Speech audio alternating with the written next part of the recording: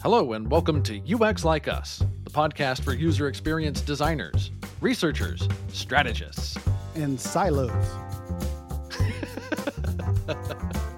I'm your user experience silo, Roman Burkott. Joining me as always is Larry King. Larry, how you doing? Good evening, Roman. How you doing?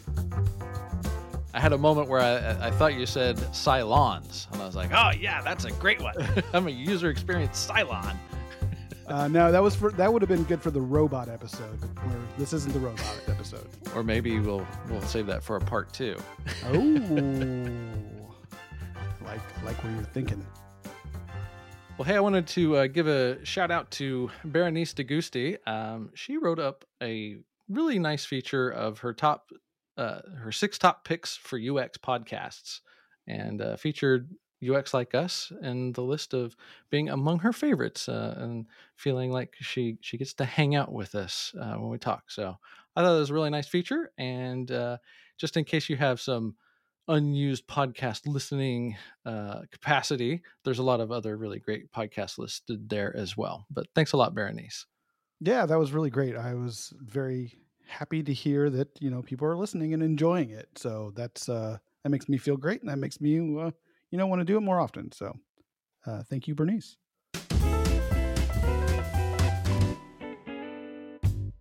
So Larry, I'm a big fan of the Manager Tools company. I guess that's the name of their company, right? Manager Tools. Yes. Great resources for learning about management. If anybody who's interested in getting into the art of people management, or you're just ready to get in, they have free podcasts, and they have all their content free available by podcast. And I highly recommend you starting there because it's a invaluable resource. And there's a lot of great tips on how to become a better people manager if that's something you're interested in. So yeah, I highly recommend them as well. And they didn't even pay for that. I've been to their in-person training, and if you happen to be a manager of people and you haven't had training specifically about how to manage people, you should definitely check out Manager Tools, because there's actually more to it than just kind of winging it, right? Yeah, like everything in life. Yeah, and they're, to your point, incredibly generous with their knowledge. Their podcasts put you in the top 1% of people managers in the planet just by listening to that every week. So, yeah, good call out. So I got an email from them just this morning that was super topical to what we were planning to talk about today, and I'll just read it. It says, born out of his research, the Allen curve says that if the desks of 2 engineers are more than 50 meters apart, the probable number of communications between them is less than 1. And then some specific research found that 2 people in the same department and on the same project, but on different floors, are so unlikely to communicate that there was no data to use to calculate the probability. Unbelievable. And I think that all serves as a really great lead into what we want to talk about today, which is cross-functional teams. Is it unbelievable? I don't think it's unbelievable at all. In fact, I think it's very believable. It's hyper believable. It's so believable it hurts. Yes, that's right. Yeah, so it's all too easy to get into our cube farms. For those of us that end up going back to offices, and this specific research doesn't even take into account the challenges introduced by remote work. But just the fact that people could be on the same part of the same team and part of the same project, and just being separated by 1 floor on the same building would reduce the likelihood of them talking to somewhere near zero. If I think about most of the work that gets done in an organization, most of the work that gets done isn't solo work, right? I mean, or there's obviously, aspects of, work that you might do that's solo, but it typically is, a part of something bigger than just one thing that you're working on, right? It's part of a program, or you're working on one part of, many inputs that go into, a product, whether it's the definition of the product or actually building it, or making it, marketing and things like that. So it's, there's definitely a lot of different individuals working together towards a common goal, I guess is that's what you would hope. Um, Right. but obviously, often that doesn't happen, right? It takes a team of different individuals with different skill sets to come together and be able to, make products and do other things that, have to get produced in knowledge work. Well, I think that's a great introduction to the why of why do we need cross-functional teams. Certainly, just about everything we do in a company, unless you're a solopreneur, uh, Solopreneur. Wow. unless you happen to be a solopreneur, you're not you're likely to have to depend on other people to get anything done. And so I accept your argument as for why it's important to have a cross functional team. But let's dig into a little bit of what makes a cross functional team. What is a cross functional team? And is that the term you prefer, by the way? I think it's the term that as a lot of people in the industry use, but I've also run across people that use that term in wildly different ways, and you have multiple people in an organization using the term cross-functional team and meaning completely different things and thinking they're on the same page. So one of the things that I say that I think a cross-functional team is it's not two silos in a company working together temporarily on a project or initiative, right? So I've heard a lot of executives say, "Oh, we have a cross-functional team working on X to, help our transformation or whatever." And it's like, that's not a cross-functional team. That is two, three separate teams and separate silos that are coming together temporarily to work on something, and then they're going to go their separate ways, right? And in my mind, that's not what I think about when I'm thinking about a cross-functional team. That almost makes it sound like, by definition, a waterfall approach to product development couldn't really qualify as a truly cross-functional team because it's that throw it over the wall mentality, right? You could define the opposite of what a cross-functional team is by using the waterfall as an example, a really good example of what it isn't. Because that's again, it's throwing things over the wall. Waterfall is definitely an anti-pattern for cross-functional teams. Two silos working together temporarily is an anti-pattern for cross-functional teams. Hey, we call ourselves a cross-functional team because uh, we met for a kickoff meeting, and we're all going to be at the launch party. Yes, exactly. There you go. All right, so let's talk about what a cross-functional team is. And when I think of a cross-functional team, I think of it as a group of people that have the necessary skill sets amongst that group to do whatever it is they're trying to accomplish. So it's a small group of people, necessary skill sets, and importantly, the incentives, the right Mm-hmm. incentives that are shared among that group to achieve a shared set of objectives. So oftentimes another anti-pattern is like, well, you have an engineering team, design team that are, throwing things over the walls. The design team has a different boss and they're a different part of the company. Maybe they're in a more of a service role to the company as opposed to embedded in the team. And you get the engineering team that has a different VP and they have a whole different set of OKRs and incentives and things like that. So you got to have design, you have to have business, and you have to have engineering to make good products and be successful. And when those different skill sets are on different teams, then you'd have different incentives and you'd have different objectives typically. And it's very hard to align, even if you have somebody farther up the chain saying, oh, this is your objectives for all you people. And Mm-hmm. Mm-hmm. it's still, if they're not on the team together and have that shared incentive structure, and shared communication structure, importantly, then it's very difficult for those disciplines to align when they're not on on a shared team working towards a common goal.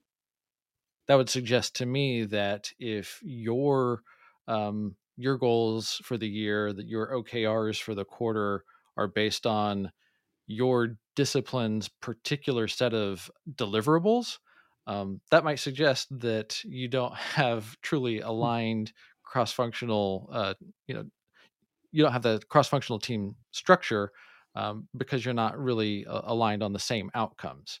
Right, and I'll give you an example of that.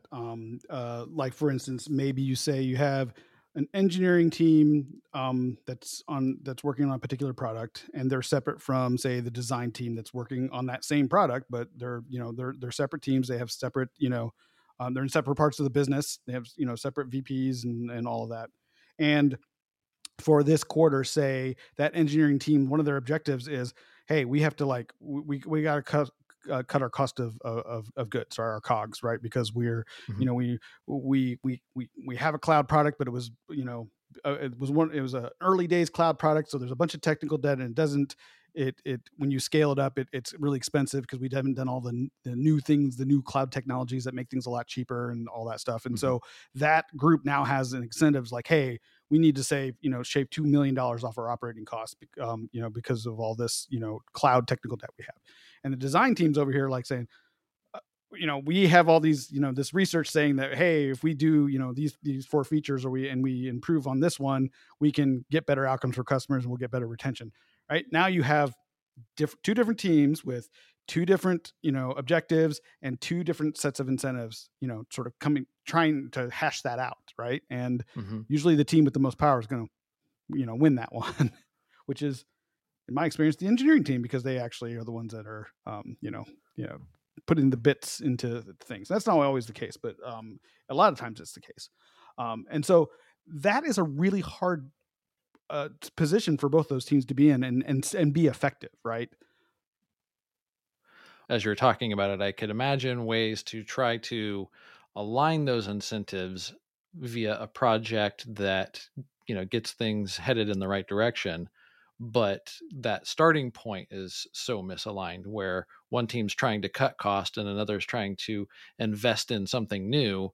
It would be very easy for them to just clash, or maybe, to your point, never even get on the same page, and one team's doing their thing, the other team's doing something completely different, and we're all working real hard and we're all delivering a bunch of whatever we produce. um, if we're just counting output instead of outcomes, uh, but ultimately we're not making a difference for our users, and we're not making a difference for the company. Yep, exactly. The notion of a cross-functional team has people from different disciplines, but they don't necessarily have to have the same boss. So is that more like a matrix arrangement, where I have a designer boss, but I'm working on a product development team? Yeah, and that brings in one of an interesting aspect of, I think, really effective cross-functional teams, and that is the amount of autonomy that is granted to that team, right? Um, because I think you really need to give that team a substantial amount of autonomy and trust, really, to achieve the shared objectives, and trust them to say, hey, here are the objectives and key results that you're responsible for. Now, you as a team go figure out how to, to accomplish that. I think that in giving them the rope to not be prescriptive about how to go do that, I think that's a really important part of the objectives and key results. So, to go back to your point, yes, you do, like, I think, and there, one model is to say, hey, you have this matrix thing where it's like, yeah, the designers are all have a community practice of designers, and they have people management that are aligned with design. You got product management that are, in some sort of, business part of the, and have they report up through, other product managers. Same thing with engineering. They have that community of practice that they, and people management that they have and report up through. But when it comes to the actual people, that we group together to do the work, that's the team, and we give them the autonomy to do what they need to do to achieve those goals. And then, as you go farther up, you're going to have, other groups of cross-functional teams at the, at the senior manager and executive levels, that are the ones that, have to figure out, what those objectives are, that align to the business strategy that they can, help, collaborate with those teams to create, and also, figure out, where do we need to make teams to, how do we divide up these people to make teams that are going to sort of self-organize into the right teams to be able to do the work that needs to be done for the business. It does seem like what you're talking about would be at odds with a lot of high output engineering organizations that are organized around resources, human resources that can just cycle into a project and then cycle out. I think that goes back to what we were talking about in the previous episode about, um, you know, the one and done mentality. All right, like we have people who know how to write code and they can jump onto this project and they're allotted to your project for the next 3 months, and after that they've got to go on the next thing. Otherwise, that project is going to be behind, and so there's that continuous churn. Like none of the same resources are on the same project or working on the same objective. Uh, for more than just a short amount of time. Um, Given that that's kind of the traditional approach, it seems like it'd be really hard to make this shift to this more cross-functional, collaborative team approach. Yeah, and I think I've even seen within an engineering team itself that okay, nobody is responsible for any one thing. They just like okay, here's the work that we've sort of signed up for this release, and then they just assign stories out to whoever's the best person to do that particular story, right? So nobody gets really deep on any one set of customer problems. It's just wherever we have engineering talent or abilities, we just assign them to those based upon their ability. And so people get bounced around to a bunch of different things and never go deep on any one set of customer problems. Um, and so I think that mentality of hey, we can just like switch out individuals for individuals at any time and move them around, and the thinking about that a company as the the base unit of a organization is the individual. um I think there's reason to push back on that concept, right? If you've read the book Team Topologies by Matthew Skelton and Manuel Paz, it's a book that came out last year, or pretty recently, and it's a really great book. If you haven't read it, go out and read it because it's really really good. It talks about teams and team structures and different modes of collaboration, but they're they really state pretty emphatically in the book that the fundamental unit of a company is not the individual, it's teams, right? You have a team that is going to get work done, not an individual that's going to get work done. And so instead of thinking about individuals and having them, being able to move in and out of a project and things like that, we should be more thinking about here's a team of people that have these cross-functional, attributes that we can move from, one place to another, and maybe do, if you're going to move things around, move a team around, don't move a bunch of individuals around, because if anybody's, there's always that forming, storming, norming process that teams have to go through when you start to shuffle people around. When you have a group of people that are really used to working together and already have, a shared understanding of how to communicate and where their artifacts are going to be and how to collaborate and things like that, that is something you want to keep together, because that is an effective a work machine. I think, and when you pick that up, then that's just adding inefficiencies into the organization. Individual contributors should not be individuals. They should be contributors to a team, a shared effort, a shared goal. I even think about, in organizations that I've been in, when it comes to, you know, the company's not doing so well, and there's like, where they have to make cuts. And what do they do when they make cuts? They go into, they cut individuals, right? And then, and they think about, and they move individuals around in the company because like, oh, we need engineering over here, or we need, something over here. And they don't even necessarily consider like, well, this is, quote unquote an engineer, but are they a front end engineer? Are they a back end engineer? Are they full stack? Do they specialize in a certain, technology? They don't care. It's like, this is a number on a spreadsheet and we have to get rid of that person. Right. And, I've been in situations where we lost a whole bunch of like front end development talent because, the, finance said, well, no, we had to get rid of these people. And it's like, they were really valuable people. So especially when it comes to UX, we like those really good front end developers because they actually make our stuff real, right? So when they make decisions like that based on individuals and don't even see, the skill sets that they're getting rid of, that breaks up teams, and then we reorg, and then there's storming and norming. It always takes a quarter when you reorg to like get to the point where you're actually, productive again.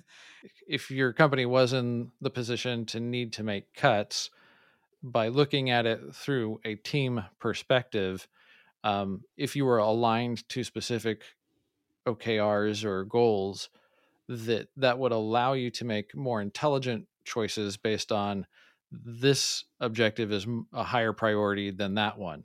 So rather than saying we just want 10% of every team to be gone tomorrow to save money, and then the survivors have to soak up the excess because we're not going to cancel any projects, right? We're gonna we're gonna cut resources, but we're not going to cut back on our scope.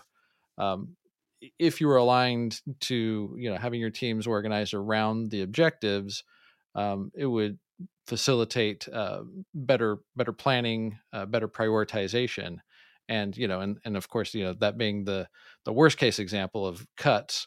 But even if it was just shifting to hey, we've got a good team over here that's doing good work, but they're not working on the most important thing as we've figured out, or we've got a client deal with a bunch of dollar signs attached to it. Let's move them over to work on that together as a team, knowing that they can already function together better than just being thrown into the deep end with a new team. You could clearly take a look at that and say, okay, let's thin out the part of the teams that are working on that part of the customer journey, because it's not as important as these other ones, and you can shift team resources around that way. So I think when you do that, and when you're more purposeful about how you organize, then those hard decisions become a lot easier, because you can see where the value is flowing more easily through your organization. A well-structured cross-functional team or set of teams would be organized around a shared goal. They're working towards the same outcome. But beyond that, what would you recommend as far as ways to structure those teams? Well, I think that there's a bunch of different ways to structure teams. I think if you go back to that Team Topologies book, they have a really good, I think, a really good list of ways to structure teams based upon things I've seen in their consulting practices. There's teams that are dedicated to just what they call streamlined teams, which are either working on a specific, basically working on a specific stream of value for a particular constituent, right? Whether it's a customer or some sort of internal customer or things like that, where they're continually delivering value. And then you've got things that are platform teams that are, really, building and maintaining the bedrock of all the things that are living on top of it. Things like, your cloud infrastructure, or even your design system would be, I think, considered sort of the platform, because you're using design system components and things like that. And then you have these things called enabling teams, which are teams that temporarily collaborate with maybe a platform team or a streamline team to be able to help them out in an area where they don't have enough expertise, or they need help getting started on something. And so they enabling team kind of drops in temporarily to help that team, and collaborates with them temporarily to get them so that they're autonomous once again. And then there's this concept of complicated subsystem teams, where you have like something that's just really, really complicated, like, IA algorithms or something, IA algorithms AI. or something like that. AI. I always say IA because I'm an information architect for life. Represent. Yes, that's right.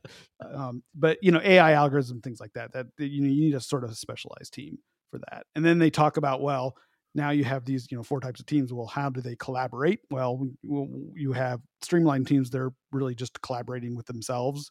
And then maybe you have an enabled team coming in and facilitating a team to get them so that they're autonomous once again. And then there's sort of the third type of collaboration, which is sort of called X as a service, where it's like you just set up something, which is a bunch of APIs, so people can serve themselves. Like I'll give you an example. Like a design system, you might have a design system as a platform, right? So you'd have a platform team that creates that design system, but then you have developers that have to adopt that design system. And so Okay. maybe the design system team acts as an enabling team for a temporary amount of time to get that engineering team up to speed on implementing the design system and using it on a regular basis, so that they can then draw back. And now the platform, the design system platform, is now sort of an X as a service, right? As it's a platform as a service now that we've gotten that team up to speed. So, and this is just coming out of that book, but I think it's a really good sort of taxonomy of teams and collaboration modes that help me in my work, talk to other people about, hey, well, what are we doing here, right? And when you're able to put some of these concepts and labels together, you can be able to talk about team structure and team collaboration in a more meaningful way when you have these classifications that sort of reflect the real world, or not. Well, that's a good point. So maybe slightly different nomenclature, but I can see where these align to a lot of the popular functions that we would be talking about. So like an enabling team being a design ops team, right? Like that's going to give us the tools and techniques and practices to help us function as as successful designers on our various individual, or not individual, on our various team projects. I think design ops is a really good analogy for that. Being able to come in and enable a team to do their own research, and then be able to sort of, once they get up to speed and they got all the tools and they've had some training to be able to be better researchers, then you can kind of just keep the faucet of the automation stuff, the automated recruiting and things like that you can have going on in the background, so that they can just focus on, hey, here's our research questions, here's our script, and then rest of it automatically happens, and they can just show up to research and talk to people, talk to customers and users. I don't know. It's going to be hard giving up organizing or shipping our org chart. Yeah, so basically Conway's law says organizations design systems which mirror their own communication structure. I think that, for example, when I was first doing UX back in the 2000s, and, we did a lot of content websites in the consulting firms that I worked at, right? And you would come in there, and it was obvious that the organization of the site was, oh, this this is this department, this is this department, this is this department, and this is this department, right? And the tabs and the main navigation would mirror those departments exactly. Right? Who needs an information architect when we have an org chart? Exactly. And so, as a consultant coming in there and going well, here, let's, we talked to a bunch of users, and their mental model of what they want to do does not match the organization of your organization. So let's, reorganize the website so that it matches what the user's mental model and what they're trying to accomplish and everything. And that always goes really well. It's hard, and it's hard work, and you got to, break down some barriers or whatever, but you ended up eventually coming up with the site that, sort of matches the user needs. And then the consultants go away. And then what happens? Well, the organization didn't change their organizational structure. And then that site slowly starts to move back into the organization that was before, because we didn't really fix the problem. We put a Band-Aid on it, but we didn't fix the problem of the organization. And, like you said, the organization, shipping your org chart is exactly what Conway's law is saying, right? If you don't fix your organization, your product is going to reflect that. And just for the sake of clarity, Conway's law is not saying that you should organize based on your communication structure, just that that's the tendency, right? No, you will ship products that look like your organization structure, and there's nothing you can do about it. It was originally talking about software architecture, right? There's like the architecture of the architecture that you produce as an organization is going to reflect the communication structures of your organization. If you have two teams working on a software compiler, you're going to have a two-pass compiler, right? That compiler is going to go through once and then it's going to go through twice. It's not going to happen all at once, right? Because you have two teams working on it, right? So that's sort of like the joke of the engineering joke on there. It's like if it really reflects how you're going to do things. So if you want to change the architecture of your product, it's not you bring in an architect and change the architecture and make these same teams make that architecture. That's not going to work, because eventually it's going to just kind of atrophy back into what your organization is. Instead, if you want to change the architecture, change your organization, and that architecture will follow. Is really the message there. Well, I think it's a good argument for the trend towards trying to have what they call the flat organizations, right? So there's not so many layers of communication. The classic approach being, the CEO talks to the VP talks to the director talks to the manager talks to the lead talks to the senior talks to the junior, and nobody talks to each other. Yeah. This is a good argument. Conway's Law is a good argument for why flattening out that organization is going to help, because if you're communicating more directly within your teams, but then also across the organization, you're more likely to, I guess, be enabled to build according to those customer outcomes, rather than just we've got the engineering people doing the engineering stuff and the design people are way over there doing the design stuff. Product is upstairs, which according to the Allen curve means that nobody's talking to them. That's right. Because even though they're a mere 10 feet apart, they're on different floors. Oh, you're sitting directly above me. But yeah, there's stairs involved. This is really about being truly agile, right? Agile. We did a whole episode about the Agile Manifesto and whether it's still valid today. And I think 90% of it is like right on. Problem is, most organizations don't actually do any of that stuff. They do something like Scrum and say that they're agile, or they're doing things that are agile for management to be able to control their people more. Right, which is like antithetical to what agile is. But I think when you have cross-functional teams, you're better to get true agility, because like an engineering team being agile within itself, even if it's actually sort of being somewhat agile, it's still not agile if you're playing waterfall between two other disciplines, like product management and design. So if we want to be truly agile organizations, we can't just be agile within disciplines. We have to be agile across disciplines. And that's where I think cross-functional teams really come in. It's a great argument for why we should be organizing for cross-functional teams. What can we as designers do to help make this happen in our organizations? Oh, that is the hard question. And that's the hard thing to do, because you can't do it from where you sit as a designer in an organization, right?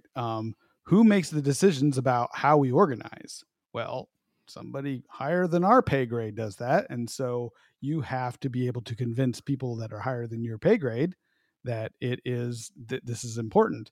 It's kind of similar to getting people above your pay grade to understand that design is important, and user research is important, and all these other barriers to getting good experiences into customers' hands are important. And if you're either successful in doing that or you're not, and that's kind of just how it is. Right. Not only are these damn designers telling me how important design is all the time, but now they're telling me how I should organize my company too. Yeah. Well, I mean, you hear about, companies, and you hear this a lot lately. I've heard it a lot lately. It's like, we want to differentiate our product based upon user experience. I've heard Mhm. that many, many times, and very recently. And my question always is, okay, so what are you willing to change to be able to do that? What are you willing to invest in to be able to do that? What are you, what are you doing now that I can tell you to stop doing now and do something completely different, and you're going to say yes to that because you want to get a better experience.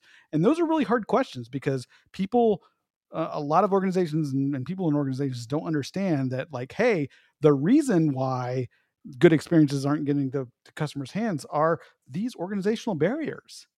And you can Right. say, well, you guys just need to, collaborate better, or you need to be on the same page, and blah, blah, blah, or something like that.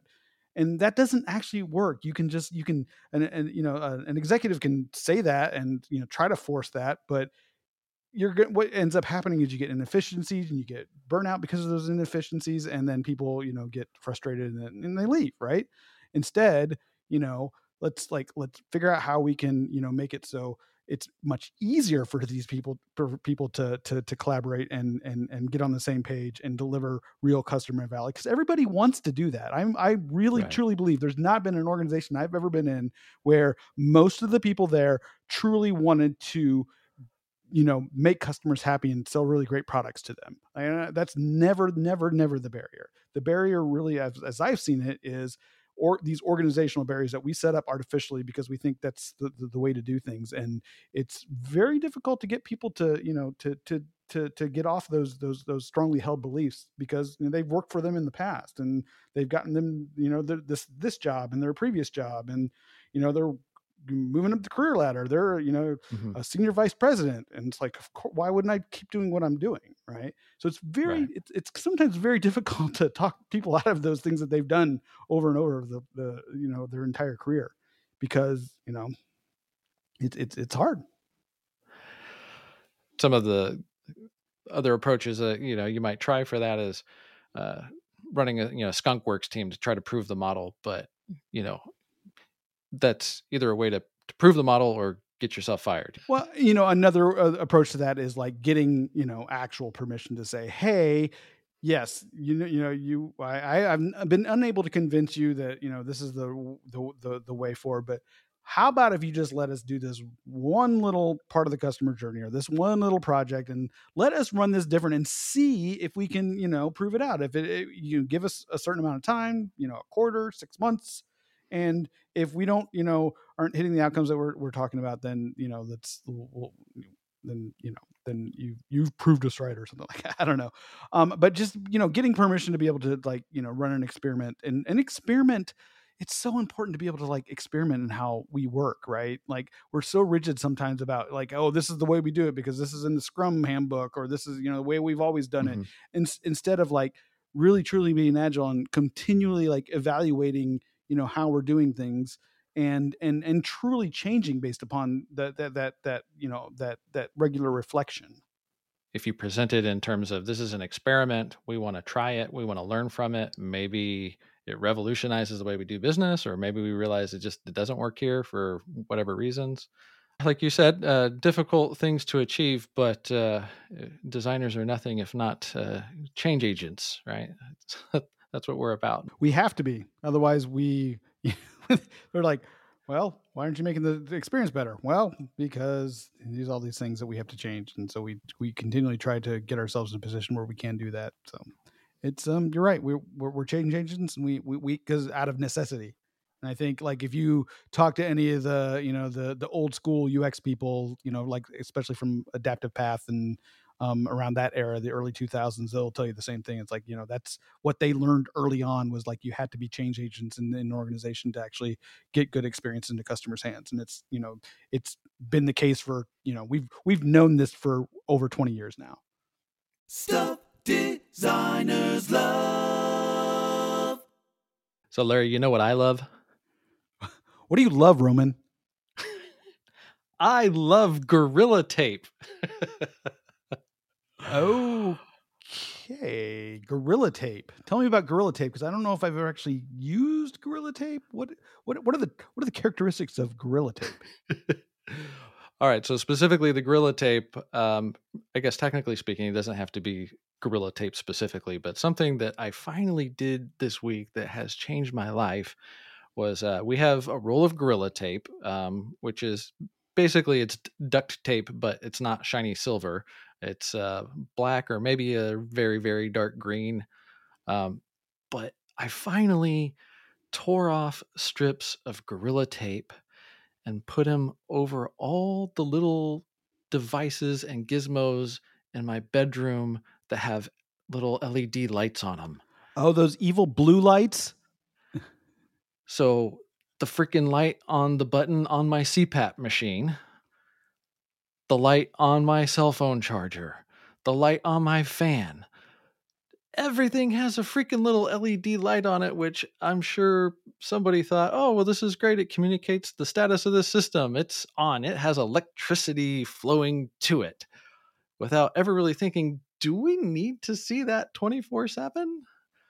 So I tore off strips of Gorilla Tape and I just very subtly covered up all of the obnoxious LED lights in my room, and sleep is like it's never been before. That sounds divine. Yeah, it's interesting. Like design for devices that are in places like the bedroom where you don't really want to have lights on for about 8 hours every night. Yeah, they need to have dark mode for your charger. Well said. All right. One of the many startup ideas. Dark mode for devices. Patented. We claimed it here. But no, so in particular, out of all the devices I listed, the two really egregious ones, one being the CPAP machine, which has to sit next to my bed because... And is designed for sleep. It's specifically designed for sleep. Now, I thought maybe that was designed that way on purpose. If I don't turn it on, it's got a bright green light on it that bugs me all night. So on the nights that I try to skip my CPAP, then I've got this light in my face. If I run the CPAP, then no light. So maybe that was on purpose. That's giving the benefit of the doubt. Either way, it's obnoxious. But we have a Dyson air filter fan that, ostensibly this is the height of of product design. It's elegant, it's beautiful, it's quiet, whisper quiet. I love it in terms of being able to have a fan on at night, keep the air flowing. But even that, it has a night mode where it dims the LEDs, but it's still a light that just shining in your face. It doesn't turn it off freaking night. No. It turns on a little moon-shaped LED light. Why does a fan need to have a light to say that it's on? Because it's so quiet, Larry, that you might not know it's running if it didn't have an LED light to communicate the status. Well, Mr. Dyson, that's not something that's like, I have to have this ambient information all the time. Yeah. Yeah. So that's my Stuff Designers Love for the week. Get yourself some Gorilla Tape, some electrical tape, and cover up all those doggone lights, especially in your bedroom. Next up is my entertainment center. So I've got the Wi-Fi router that's got all these lights that are just doing this all freaking that are only useful when your Wi-Fi is down and you're troubleshooting and you've reset things and you need to make sure that it came back on. But then after that, nope, doesn't matter. Right. If the lights are not flickering, then it's a bad thing. The good state is to be obnoxiously seizure-inducing. So they just need to reverse that. Like when it's not working, the lights should be going, and when it's working, it should be nothing. Right. Just turn them off. It'll be okay. All right. Well, if you found this show useful, usable, and desirable, please share a quick review in iTunes or wherever you listen to podcasts, because reviews help people find the show, and we appreciate your help with that. And remember that UX Like Us is your podcast. Follow us on Twitter at UX Like Us and let us know who you would like to hear on the show. We've had guests before. We'll probably do some guests in the future. So let us know who you want to talk to, us to talk to, and we'll see if we can con them into showing up. So I'm Larry King. I'm at LA King on Twitter, and Roman is at Stuperman still. And thanks for listening. It's the aluminium of podcasts.